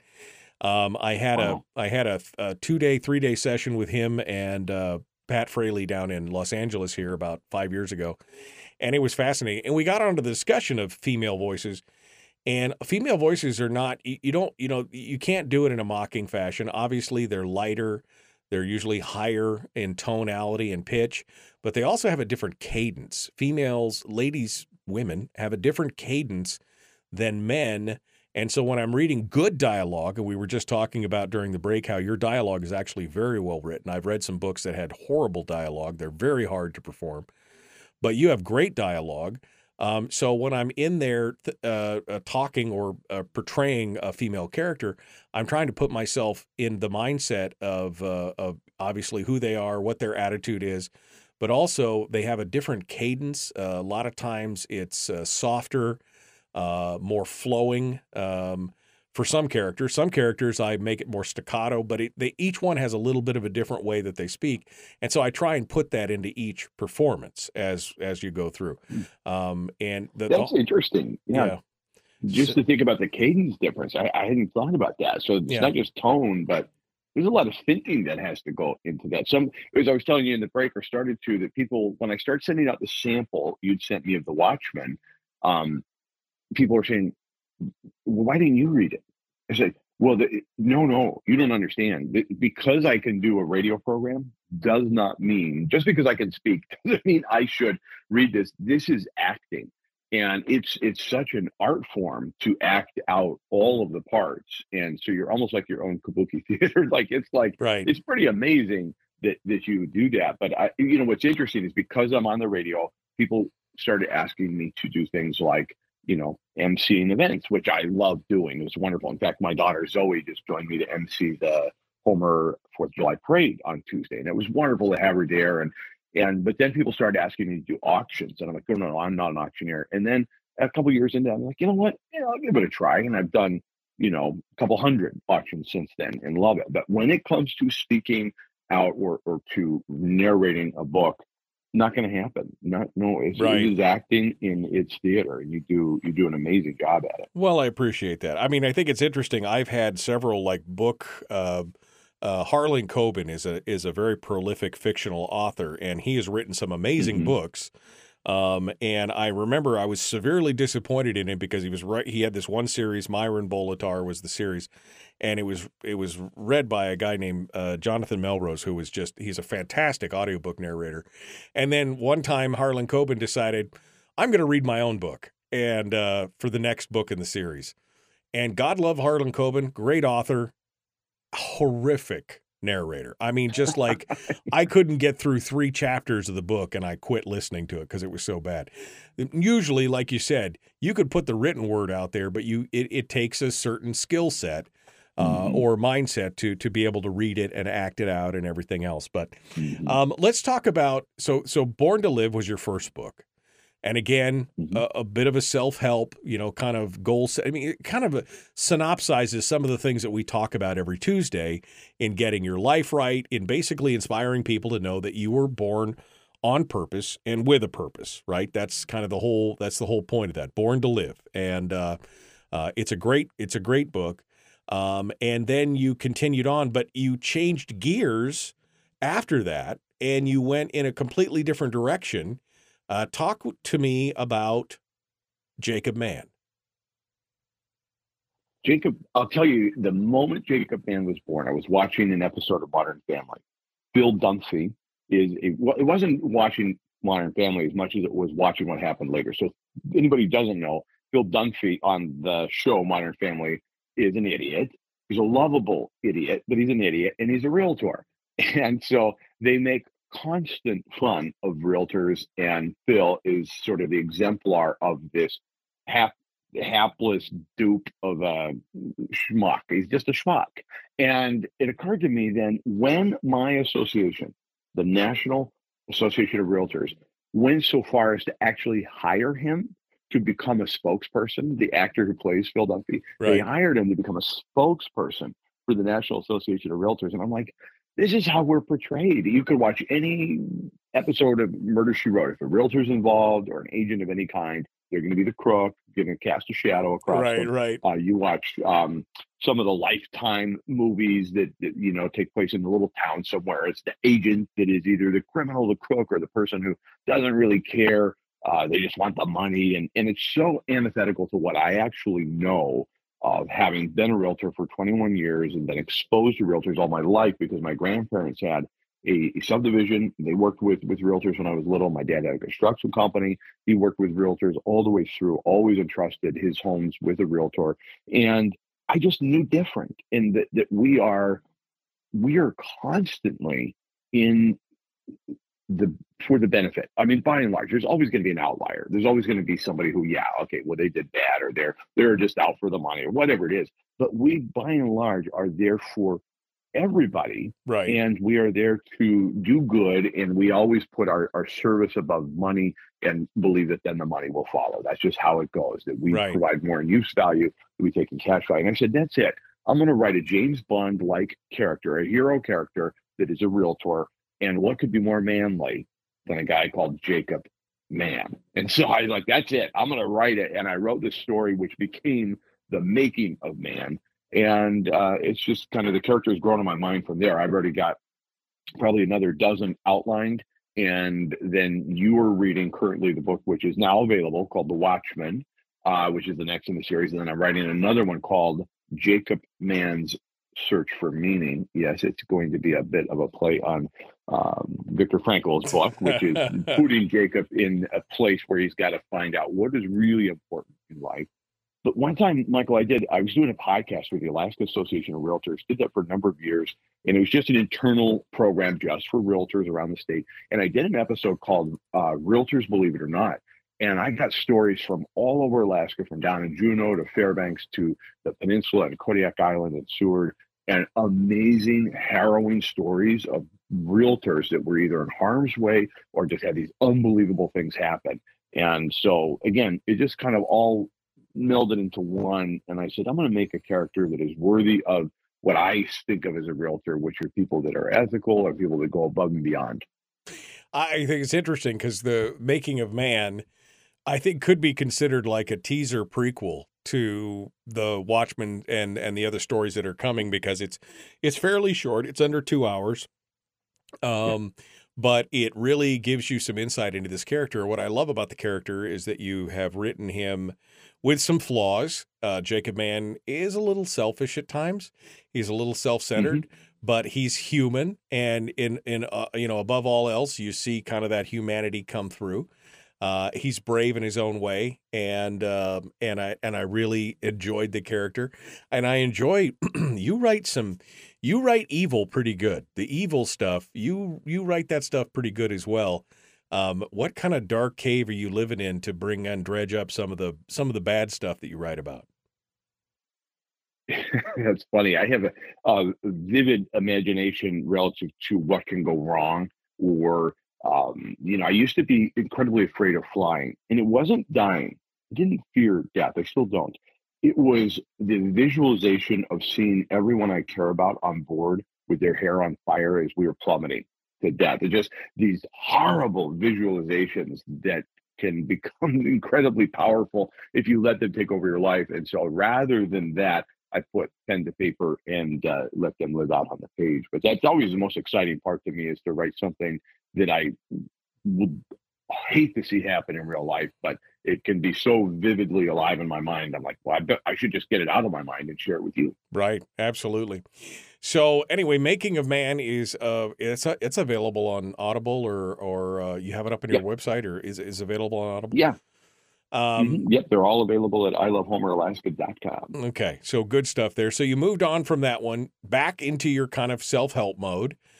And the best kind of self-help books I find, like, for example, I love Og Mandino. Og Mandino is a great writer, always with a great it's a parable, right? Essentially, it's a parable about what you can do in life, and it's a learning experience. So you moved on to The Backyard Millionaire. Now, this one hits a little bit closer to home, because you are modeling this after real people in your life and everything else. Tell me about writing that. Give me a quick tease, and then we're going to come back. But give me a quick tease on writing that. That essentially is my story. And you're right. The character, the hero in that, is an amalgam of a lot of people that I've met, and starting with my dad and other people that have influenced me through the years, Chuck Hoff and a real guy named Oscar, and more. And that's just my story. And I graduated from high school, and the mind tricks that played on me until I realized, wait a minute, I have a path and a purpose, and this is it. And I found my purpose in real estate. It's a great story. We'll talk a little bit more about that, and then maybe we'll play a little bit of a sample of The Watchmen, just so folks can hear that as well. And then we'll finish up with the discussion on The Watchmen here when we return. The Michael Duke Show continues. It is your home for common sense, liberty-based, free-thinking radio. Chris Story is our guest. Just a discussion. Alaskan author, again, Renaissance man, author, realtor, potter, PMA guru, auctioneer. Guy's done a little bit of everything. We're going to be back with more here in just a moment. Don't go anywhere.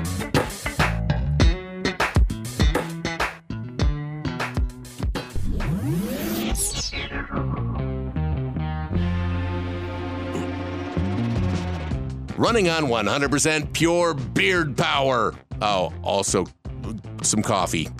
We dip our beard in coffee. Ha, nice beard. The Michael Dukes Show.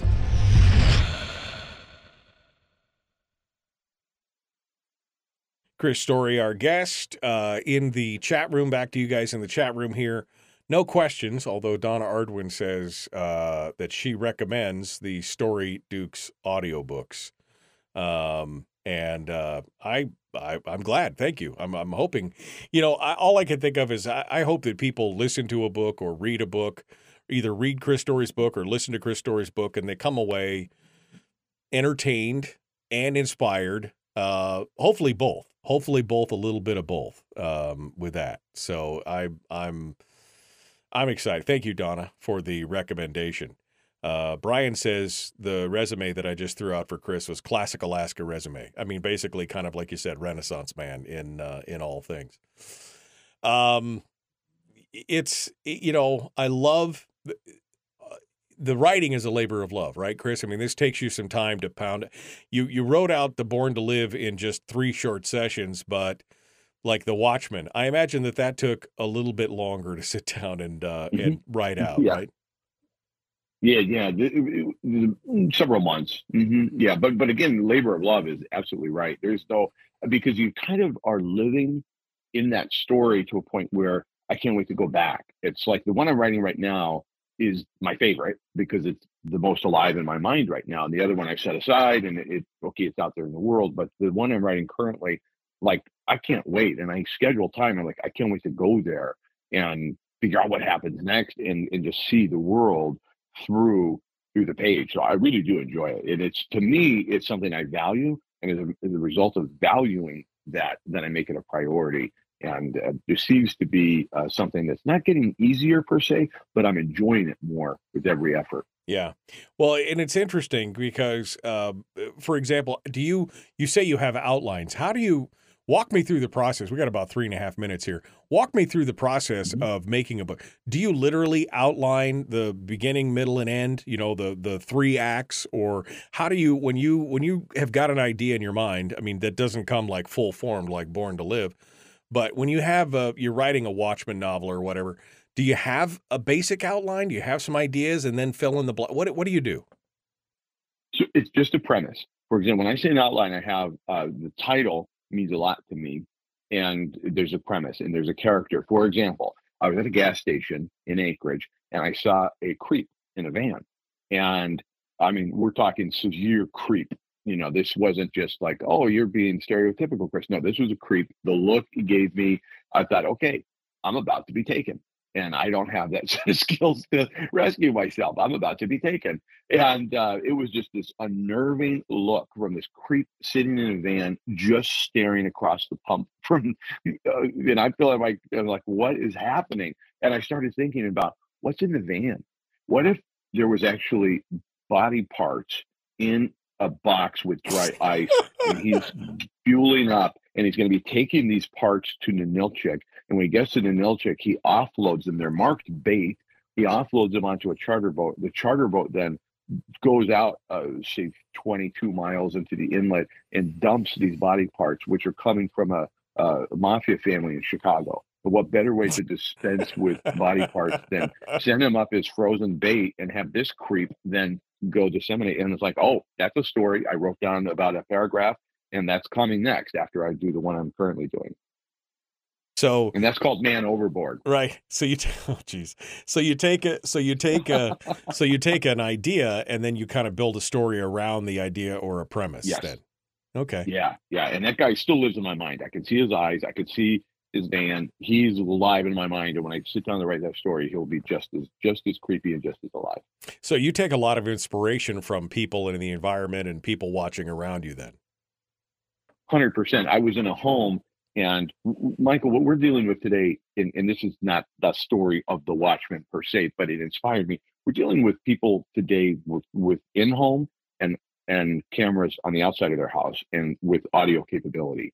And it's something that we're not used to yet as realtors, as agents, we're just people. You're not used to the lack of privacy. Like that is gone. Privacy is gone in America, period. Now, even more so in the UK and Europe, where they have CCTV like in every room, in every street, in every street corner. But it is gone in America to a point where we're not quite used to it. And I just started thinking about being watched and that unnerving feeling. And like, wait a minute, I've got vents all over my, what's going on? It's like this kind of feeling of like, what if you were just being watched in your own home and you didn't know it, or in life in general? And that prompted the Watchmen. And what if somebody nefarious had control over some of these things? And, it's just an unnerving feeling. And that stayed with me till I got it written down. And so, yeah, it's just individuals that you might see or meet, or just even like, what's that guy doing?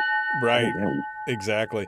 All right. Well, let's jump back into it. We'll talk a little bit about the Backyard Millionaire, then we'll get into the Watchmen, and maybe we'll have time to play this sample as well. Chris Story, cool. The man from Homer. We're going to be back. The Michael Duke Show. Like and share, like and follow. Subscribe, ring the bell, man overboard. Ha ha ha. No, exactly. I think that's a great title. I think, all those titles are great titles that he's come up with so far. All right, here we go. Back with more, The Michael Duke Show.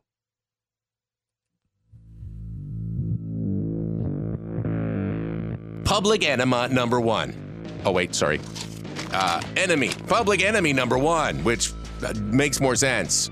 On the other hand, he's a little bit of a pain in the Michael Duke Show. I don't know what you're talking about. I am pure as the driven snow. I'm a choir boy. I don't hurt anybody.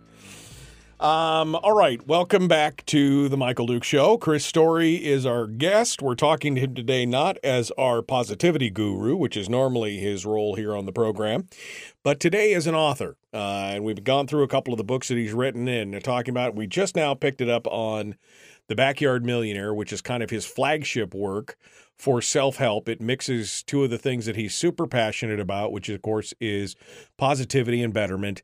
And the second thing is real estate, which has been his calling. And he was talking about this book being close to home. It's basically, you said, your life story laid out. Hit me with it. I was happy enough. I was content. I figured, okay, I'm going to do something with my life. I'm not sure what. I don't have a high school diploma, and that really bothered me. Shouldn't have. Had a GED, had equivalency, but it really bothered me, Michael, and I cannot tell you why. And one day I met a guy, and his name was Chuck Huff. He was here visiting his son, Mike Huff, who's an attorney and owns a title company, and great guy. And I knew his Mike's kids, hence Chuck's grandkids. And so he got to talking to me one day in the drugstore. I was working in the hardware store. And he said, what do you want to do? And are you going to go to college? I said, no. And I was, 19 years old. And I said, no, but I'm interested in real estate. He goes, really? And I said, yeah. And I just had I don't know why. I don't even know why I said that, but I did have an interest in it. The next day he brings me a book and he said, Chris, and he didn't need to do this, Michael. He didn't need to take any interest in me whatsoever. His grandkids are off at college, and he had no need to take any interest in me. But he said, Chris, if you read this book and you really read it from cover to cover, it will be equivalent to a 4-year college degree in real estate. And I took him at his word. And the book was called The Buy and Hold Real Estate Strategy. And it changed my life. I read it cover to cover. I still have that copy. I have numerous more copies, and I've given away a ton of them. But it meant so much to me, and I took it so literally what he said, because he put his hand on my shoulder when he said this, and it burned in my mind. This is a college degree. And I felt like I had equivalent to it. And I walked taller. I walked more confidently, and I talked confidently. I took over, my wife and I took over managing an apartment building. We did that for 7 years and learned contracts and learned maintenance and learned relationships and learned about finance. And then we launched our own investment strategy from there. And that made all the difference. And I thought, why not share this? Because if one person can benefit from it, half as much as I did, benefiting from that one book, then I owe it to that one person. And thankfully, it's actually benefited thousands of people. And I set a new goal to help 2,000 people in the next 2 years become Backyard Millionaires, and that's just going to keep going on and on into for the rest of my life. I just absolutely love it. And that story, I just listened to it, by the way, Michael. You read it so well. I just was painting a set of buildings Tiffany and I own. We couldn't find anybody painting, so we're going to do it ourselves. And I listened to the Backyard Millionaire while I'm painting these buildings. And because you read it back to me, it was like a whole new story to me, and I loved it all over again. That's great. I mean, it is a great story. It's inspirational. It definitely made me rethink my lifelong strategy and investment and retirement strategy and everything else, and it's inspired me to do some different things. And so it definitely is a great book for that. The Backyard Millionaire. Again, you can find all these books we're talking about at ilovehomeralaska.com. Then we moved over to The Watchmen, which is the sequel to Jacob Mann, Making of Man, which is pretty short. Like I said, it could be you considered kind of like a prequel prologue thing. And then this just sets Jacob up for when he's back in Alaska. And of course, you wrote it in Homer, which I think gives you a little bit of a sense of firmer ground. And I think it's a great story. Thank you. And I will warn anybody who has read Born to Live or The Backyard Millionaire, or really, really just loves the positivity that comes from On Top of the World Radio, or what you and I talk about here on Tuesdays. This isn't that. This is a little more explicit. This is a little bit more genre fiction in that, as you said, Jacob he's a flawed individual. He likes to imbibe in his martinis.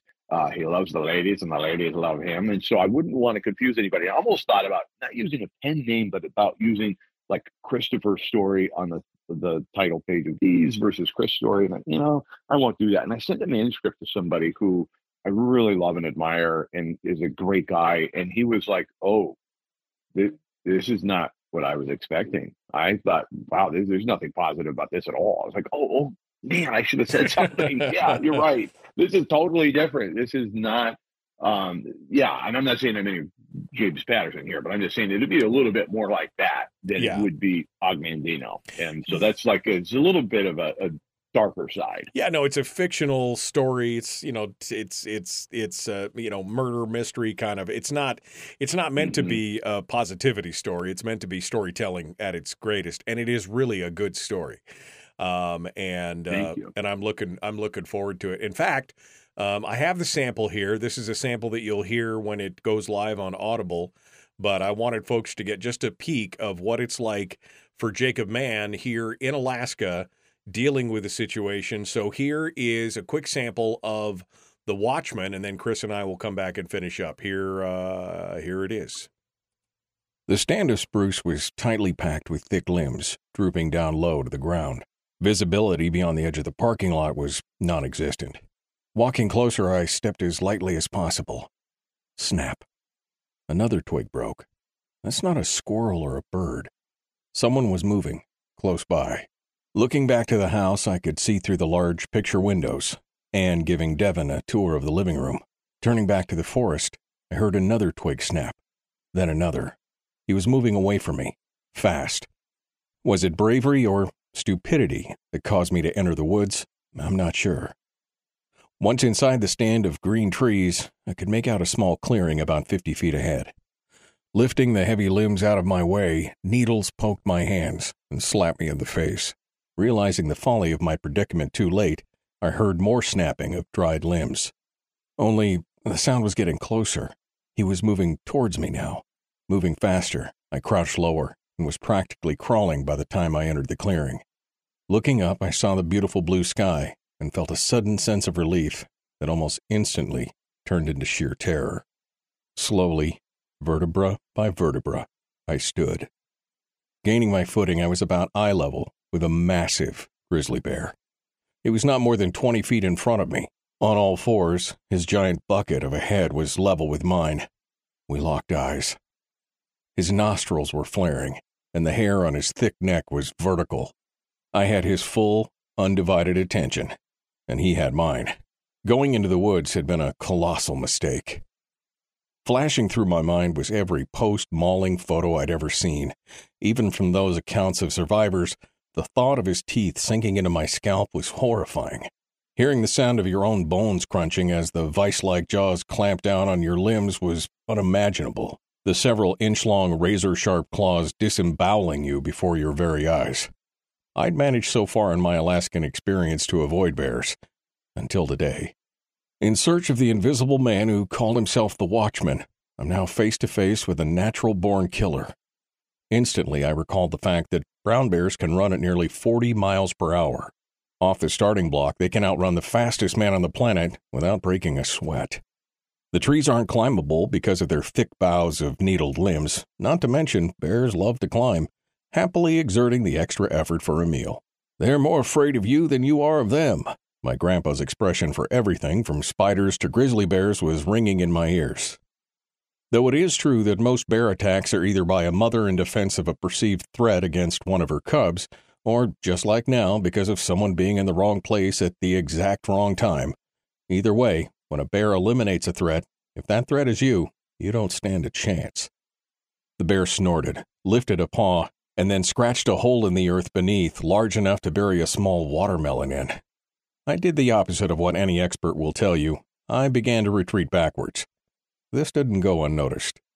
The bear got up on its hind legs and reared back, lifting its head high. Opening its huge mouth, the growl that emanated was deep and shrill at the same time. Hard to believe that neither my bladder nor bowels failed me. Everything I owned was clenched in that precise moment, thank God. I backed up a few feet further till I was up against the proverbial wall. In this case, it was a thick stand of black spruce. No easy way out. The bear fell forward, landing hard on all fours while simultaneously launching itself at me. Fast, I spun towards the tree and ducked down low to try and crawl under the tangle of limbs.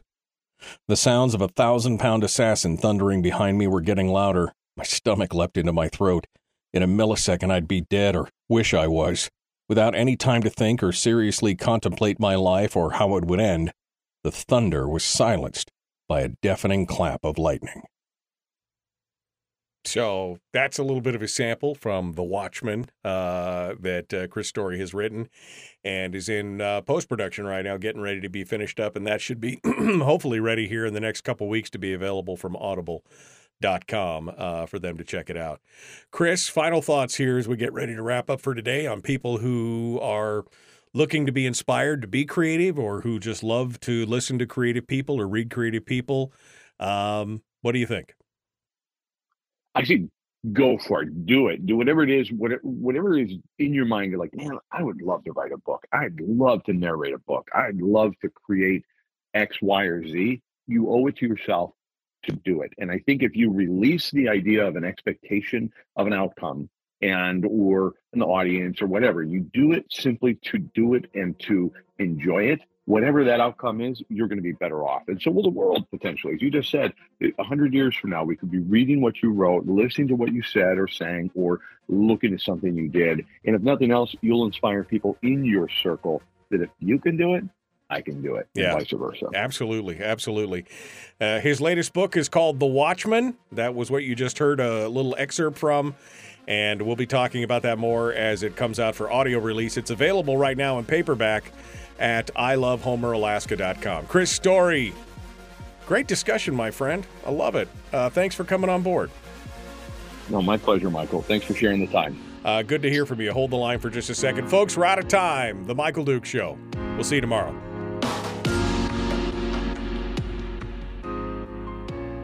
It's fun. I mean, that's just a little teaser.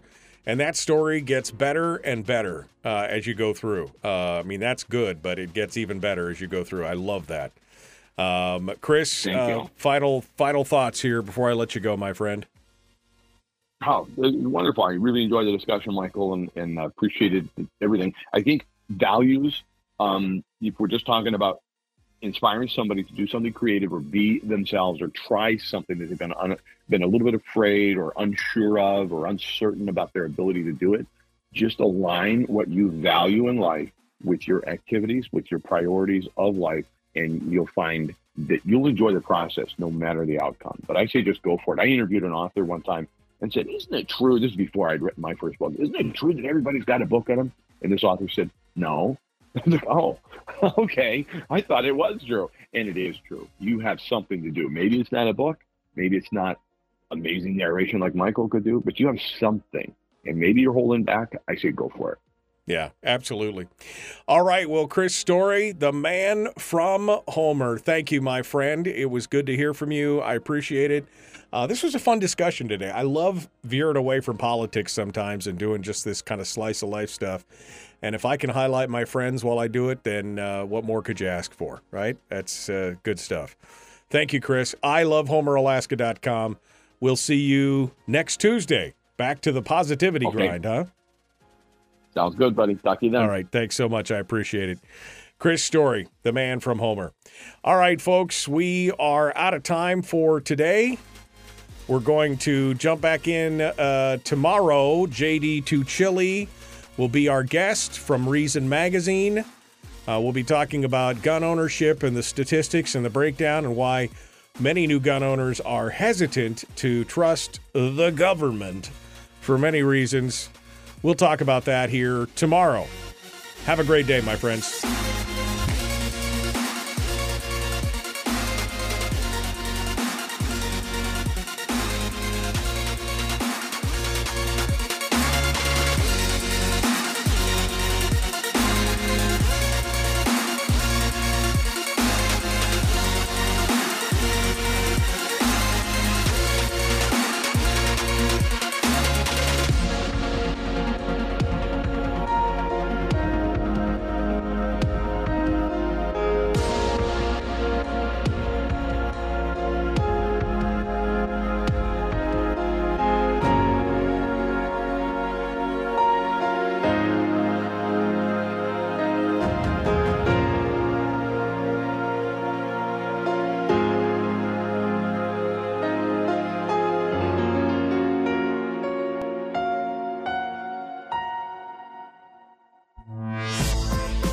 We've shed our terrestrial radio skin, and now we are slimy lizard internet people. It's the Michael Duke Show.